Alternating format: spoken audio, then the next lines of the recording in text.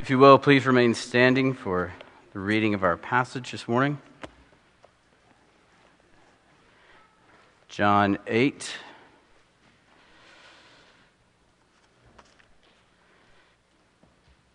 Verse 12.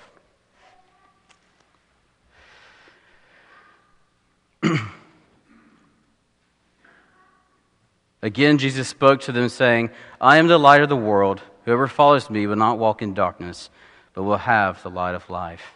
So let's pray. Father, we pray now that you would help us to set aside all distractions so that we may focus on your word, and on the Spirit working in us, changing us, and applying these words to our heart and to our life. So we pray this all in Christ's name. Amen. You may be seated.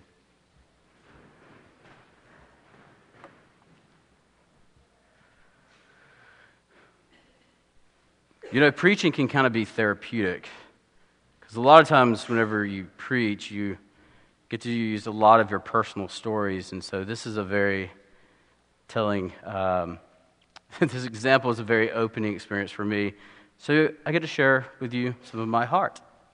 So that's good, right? But growing up, I had this intense fear of the dark. And it's funny because I see that today in my kids. My family lived out in the country. It was 20 minutes from the nearest town. My next door neighbors were my grandparents. And the only light we had at night was this light that was kind of coming from outside the power pole. It was this orange, yellowish light that we would see at nighttime. And it was terrifying at nighttime whenever the power would go out and the light was not there. I was a terrified kid.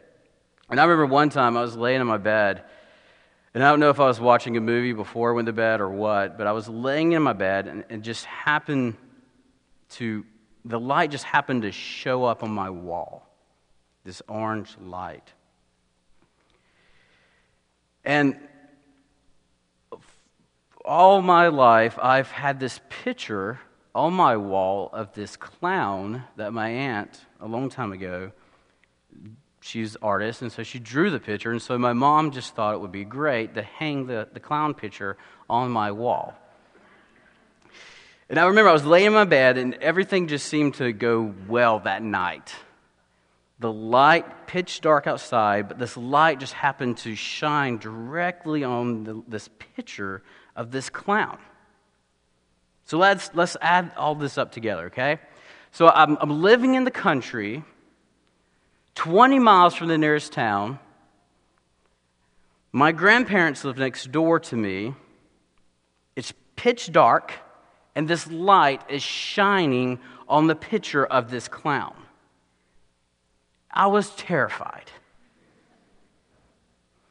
And so I went to the wall, and I took down the picture, put it under my bed, and I think I fell asleep maybe about 2 or 3 o'clock in the morning. The next morning I woke up, my mom came into my room, and she noticed that the picture was gone, and then I would have to put the picture back. But I had this intense fear of the darkness. I was terrified. I was terrified when the clown and this idea of darkness and the light just went together. It bothered me.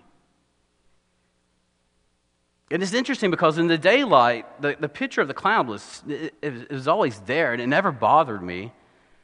But it was only at night.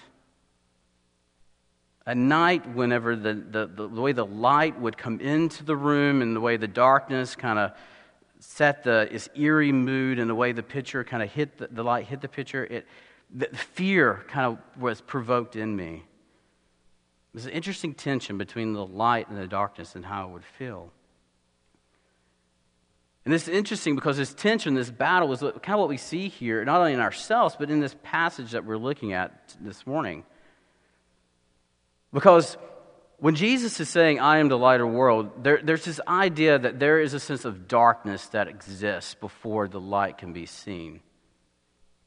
There's darkness that's ruling over the minds and the hearts of humanity. So when Jesus says that the light of the world has come down, what he's saying is that the light of the world, the light has come into the world, has condescended, has come down into the darkness to dispel it, to reject it, to rid the world of it, and to ultimately to destroy it. And in John 8, we see that when the light comes in, it doesn't come in not by force. This is not a military power that's coming in and wiping out the darkness.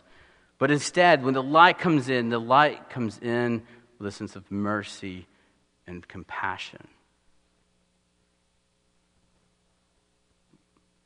And we see that whenever the light and compassion kind of comes up against the religious leaders, the Pharisees in this passage, it throws them off their high horse, and it caused confusion among the people. So this morning, we're going to camp out on this verse 12.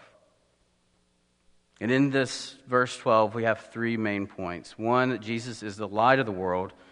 Two, that Jesus dispels the darkness. He rejects the darkness, gets rid of the darkness. And finally, we see that the promises that come out of living in the light, living in Jesus.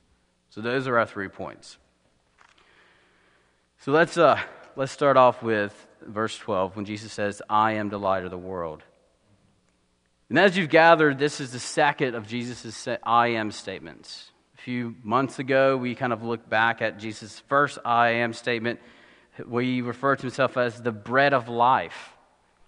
And one of the key points that we made about Jesus was that when he used the term ego eimi, which is I am, he's referring back to the passage in Exodus where the Lord reveals himself to Moses, where Moses asked, Lord, I'm going to go and I'm going to bring your people out of Egypt, but what do I tell? Who sends me? What is your name? And the Lord responds, I am that I am, the ego eimi. So when Jesus is saying that I am the light of the world, as he was saying, I am the bread of life, he's identifying himself in relation to the Father. He's saying, I am one with the Father. He's affirming that all the qualities and the attributes that the Father possesses are his as well. We've kind of talked about that in January. But it's good to be reminded of that this morning. So if Jesus is the light of the world, as we see in this passage, so is the Father, because they're one. For we see the Father has revealed himself as light all throughout the Old Testament. Exodus 13, the passage that Bob read to us this morning. Verse 24 says this, "And the Lord went before them by day in a pillar of cloud to lead them along the way, and by night in a pillar of fire to give them light, that they might travel by day and by night. The pillar of cloud by day and the pillar of fire by night did not depart from the people." Psalm 36, verse 9, at the top of your worship bulletin this morning says this, when the psalmist writes, "For with you is the fountain of life, in your light do we see light." And then finally, one of my favorite passages in Isaiah 60, verse 19. "The sun shall be no more your light by day, nor for brightness shall the moon give you light. But the Lord will be your everlasting light, and your God will be your glory." I love how one commentator put it when he was referring to this passage, and he ties it all together. He says this, he says, light is Yahweh in action. So what we see when we look at this passage, when Jesus says, I am the light of the world, he's saying that I am coming to act, to do what I'm supposed to do, and bringing about salvation for my people and causing them to understand. Ultimately, he is saying that he is the one and only hope for the nations. Just as like God was the pillar of fire that protected and provided for his people as they passed into the promised land, Christ has come to do that for us. Just as the church believed and anticipated the day that God would act to bring about salvation, Christ has come to make it happen. If light is Yahweh in action, then Christ proclaiming to be the light of the world is Jesus' way of saying salvation is here and it is now. But we can't jump into that yet because we have to deal with the darkness. Before we can understand the light, we have to understand the darkness. And so that leads us to our next point, that Jesus dispels the darkness. Have you ever thought about why the darkness kind of terrifies people? Is it the unknown? Is it the instinct? Is it an instinct that we're born with? I mean, my kids come in, there's a sound outside their window. They're terrified. Last week when the thunderstorms came through with the lightning and the thunder, there's 3-4 days there where the kids were in our bed because they were terrified of the sound along with the thunder. Is it because that most of the evil things that are done in the world are done in darkness? Most robberies occur at night. Most murders occur at night. In 2015, a group of Chinese scientists gathered together and did a test to explain why humans are terrified of darkness. After many different scenarios were added to the experiment, the conclusion was that humans, us, we're scared of the dark because of a biological makeup. For our ancestors, night was a dangerous time for them. So they had to be diligent. They had to be aware. Most of the big animals, they hunted at night. So our ancestors had to be aware of what was creeping out there in the bush, or in the trees, or in the woods. Another article stated this way. It said, humans were taught to stay awake from the dark because that's where the danger is. Keep that in mind, okay? We had to stay awake from the dark because that's where the danger is. So when Jesus says, I am the light of the world and I'm coming into the darkness, what is he saying here? What is this darkness that he's referring to? What's the danger that's involved there? Is he talking about the darkness? Is it opposed to him? Because darkness and light, they are opposed to each other? Is the darkness opposed to his ministry? Is this darkness at war with Jesus? And I would say yes, yes, and yes. Because the Greek term in this passage points to this idea that darkness is everything or anything that is at enmity with God. Darkness is what's opposing God. It's earthly, it's demonic, but it's not only just that. We can group sin into there as well, but it's ignorant of divine things. It's our lack of understanding is considered darkness. And we see this in the New Testament. So when John mentions darkness here in this passage, as well throughout all of his writings, because he talks a lot about darkness in 1 John, is that what he's saying is that he's stressing that there's unbelief, there's spiritual blindness, everything contrary to God, who is the light, is considered in the darkness, or considered part of the darkness that we're living in. Let me give you 2 examples in Scripture. Look at verses 1 through 11 of John 8. We didn't read this passage, but I think it's important for us to touch on it. You had this scenario where the Pharisees, they bring this adulterous woman to Jesus to test him, to see it again, and to test him, right? What's the darkness in this situation? Well, the darkness in this situation, well, obviously we could point out that she's an adulterer, right? That lifestyle is contrary to God.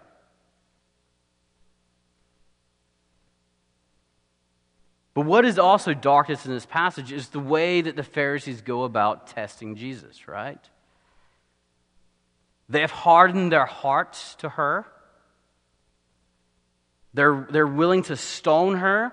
They're not willing to show mercy and compassion to her, contrary to God, contrary to what Christ is teaching. So we see that there's two good examples of darkness here in this passage.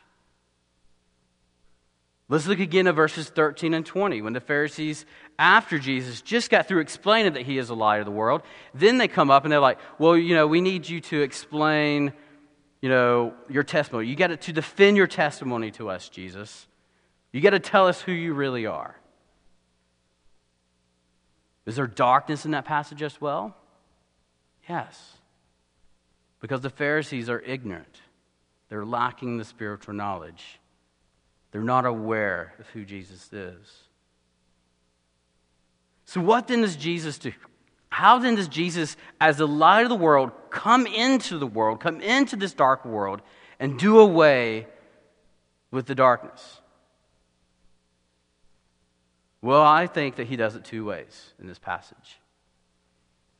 There's two I want to focus on this morning. Well, one, he does it by enlightening those who are in the darkness to see him and to taste him and to see that he is good. He enlightens them. He frees them from their lack of knowledge, from their lack of understanding, and he gives them the ability to believe who he is. John 1:9, the true light, which enlightens everyone, has come into the world, and that true light is Jesus. He's enlightening them. He's illuminating them and giving them the ability to believe in who he says he is and what he has come to do for them. And second, he dispels the darkness by bringing about salvation for his people. Look at what he says to the woman caught in adultery after her accusers went away.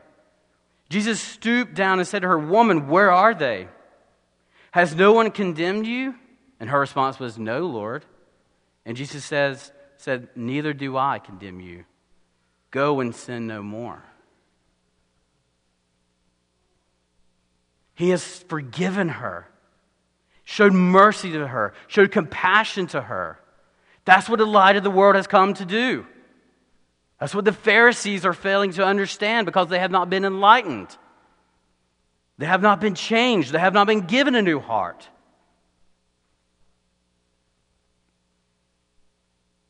And then finally, the third one, which I forgot I added a third one, is that Jesus dispels the darkness by reminding us of the hope that we have in him. You see, the tension between light and darkness will always be there. But what keeps us going is knowing that Christ has overcome the darkness for us.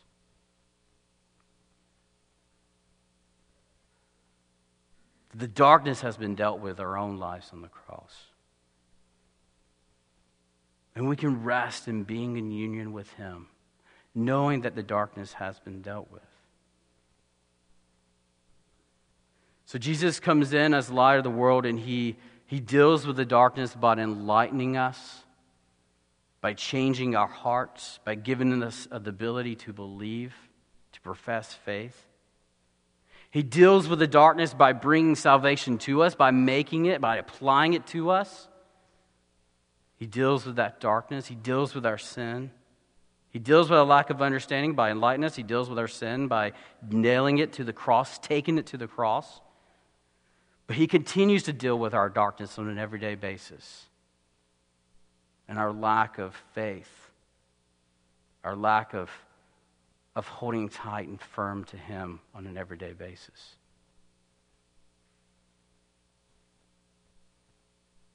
But John doesn't stop there.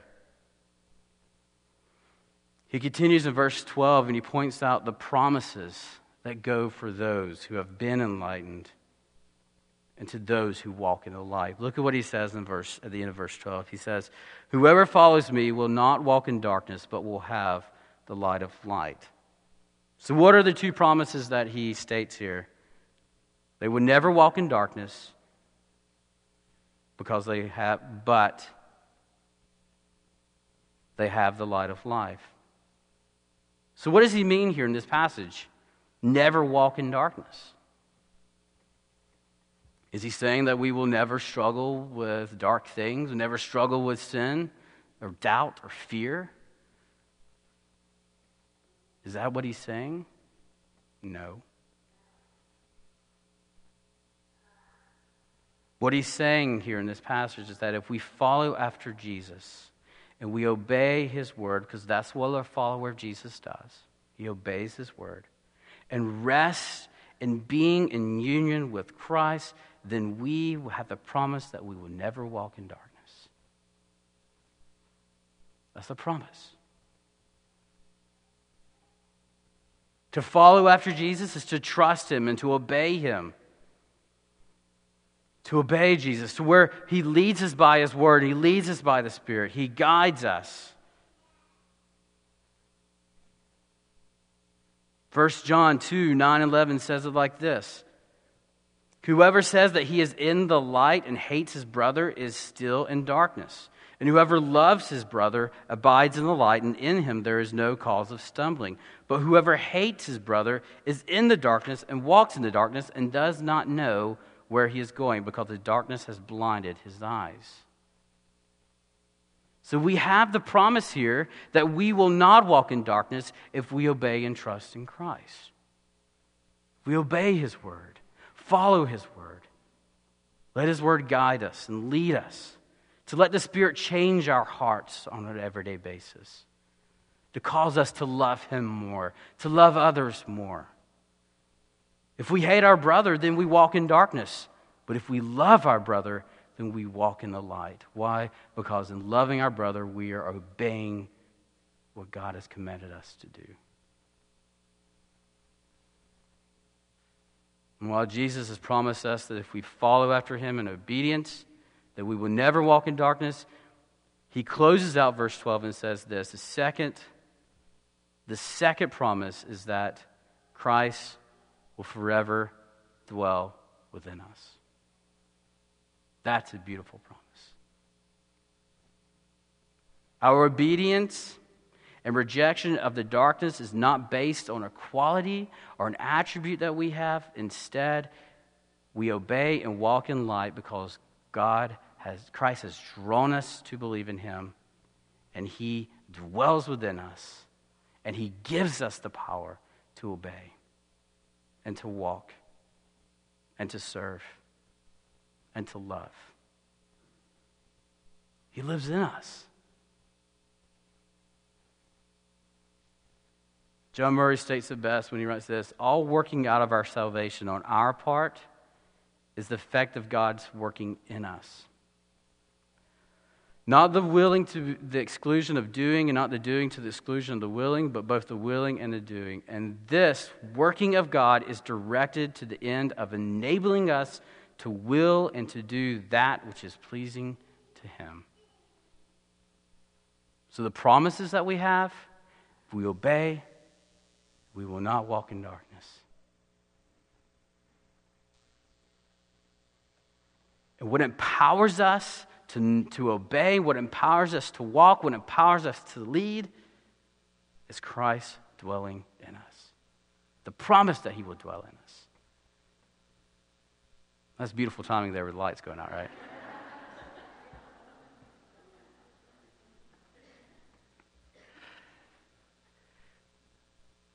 That was part of my illustrations. Thank you. So what does all this mean for us? Even though we live our lives in the light of Christ, we're still called to be aware of the darkness. It continues to exist in the world. Be aware of it. Know it's there. When Jesus calls us to be the light of the world, he calls us in the sense that we are to shine for the world, to share the gospel with the world. We should desire other people to want to live in the light that we live in. So be aware of the darkness so that you can preach the light into the darkness, so that they can enjoy and rest in the promises that we rest in. The second, as brothers and sisters, let's not lose sight or get distracted with the demands of this dark world. Because sometimes when we lose sight and we get entangled in the demands of this world, we begin to lose interest in obeying God. We begin to lose interest in walking in the light.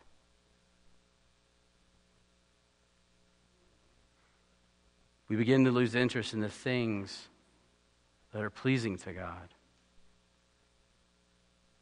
Instead of seeing the Christian life as a life of great blessing and great joy, we begin to see that the Christian life is like you clock in and you clock out. I've done my work today. I'm clocking out. Wake up the next day, I'll clock in for a few hours, be the Christian, maybe half of the day, and then clock out, and I'll just go back and enjoy the world, the rest, the hours I have left remaining of the day. Or we want to treat the Christian life like a buffet style kind of life. Let me just take this and this and this of the Christian life, but reject that. Obeying, I don't want that today. Resting in Jesus, I will take that today. But instead, the Christian life, a life lived in the light, is obeying today, resting in Jesus today. Trusting in Jesus today. Even though I sin, I'm going to still trust in Jesus today. That is a life lived in the light. Remember those moments when you want to run to that. The darkness is creative. The darkness can manipulate. It's so enticing. It can draw us in so easy. But my prayer for you today, my prayer for myself as well, is this: that we would continue trusting and believing in Christ and what He has done for us. And that we would continue rest in the thought that He is in us and He's empowering us more and more and more to die to ourselves and to obey and to follow Him. We obey, we follow Him, we deny ourselves, we're living in the light. Let us pray.